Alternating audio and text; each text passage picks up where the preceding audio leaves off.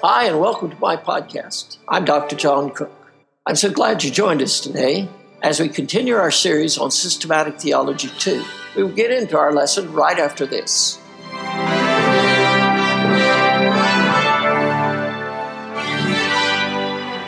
Our lesson today is lesson number 25. It will deal with the subject of the victorious Christian life. We now join in progress, part 5 of our study. How shall we then present to Christ our bodies holy and acceptable unto Him? Number 1, we must not be conformed to this world. Conformity to this world stands in the way of our living a holy life, a life acceptable unto God. This world has its way. Generally, they show up by every man doing that which is right in his own eyes, just like the people in the book of Judges did. We see the complications of that and the results time after time in that book. God does not want us to live according to what we think is right, nor according to what the world says is right. God wants us to live according to what He says is right.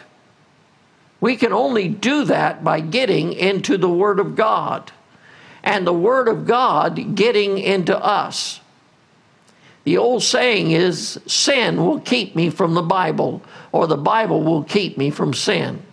Psalm 119 and verse 9 says, "Wherewithal shall a young man cleanse his way?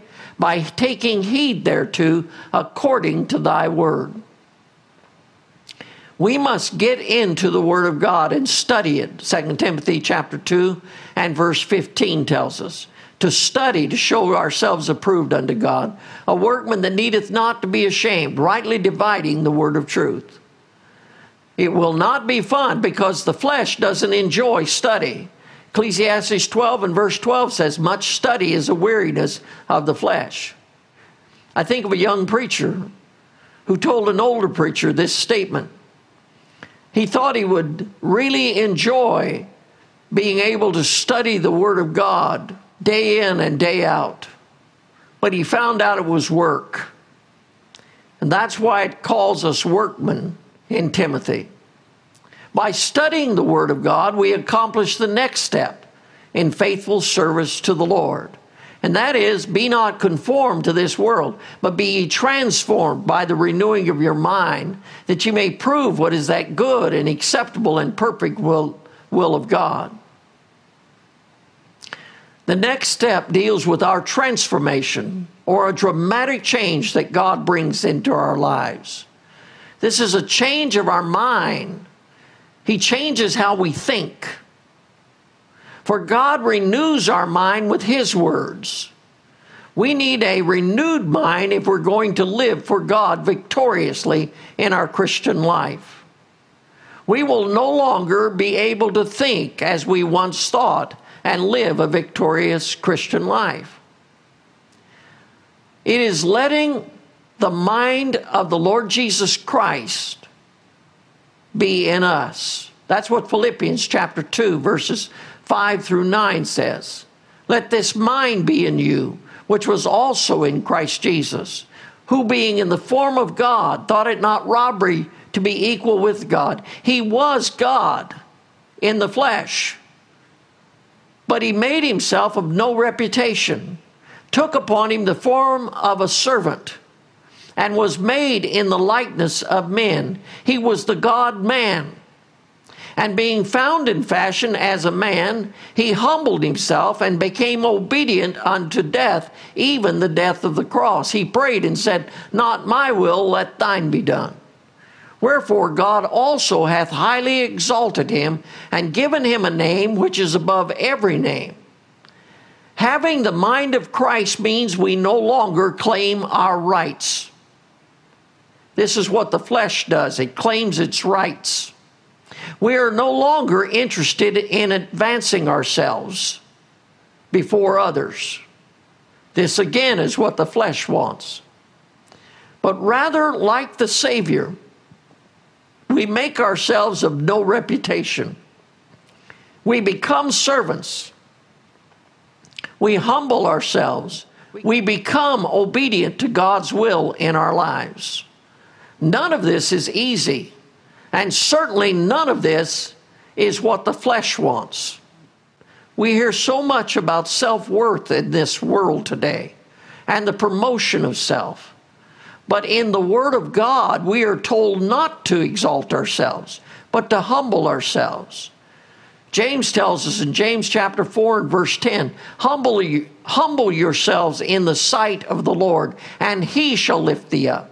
Peter tells us in 1 Peter chapter 5 and verse 6, humble yourselves therefore under the mighty hand of God, that he may exalt you in due time. Matthew chapter 18 and verse 4 tells us, whosoever therefore shall humble himself as this little child, the same is greatest in the kingdom of heaven. Notice how repeatedly we are told to humble ourselves. That goes completely against our flesh. We're to humble ourselves.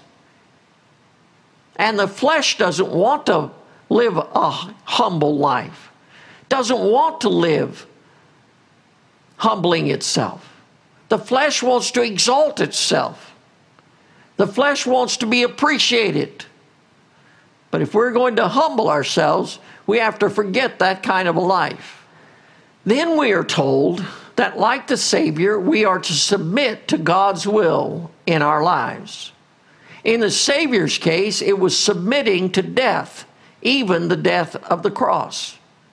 Since Jesus, as our Savior, became obedient to such a terrible thing for such a terrible price, what is it that's so hard for God to ask us to do, to be obedient to? I doubt the problem is hardness, unless it's the hardness of our own hearts.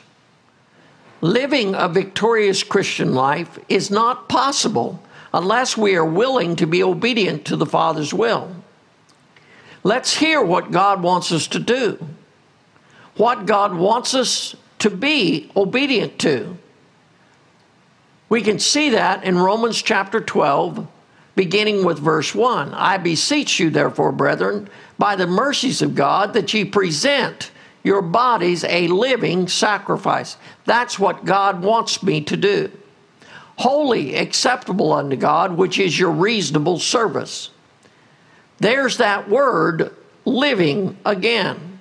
God wants us to give ourselves to him as a living sacrifice. That's not too much for him to ask when I consider what Jesus paid for me. When I have presented my body, not my life, my body as a living sacrifice.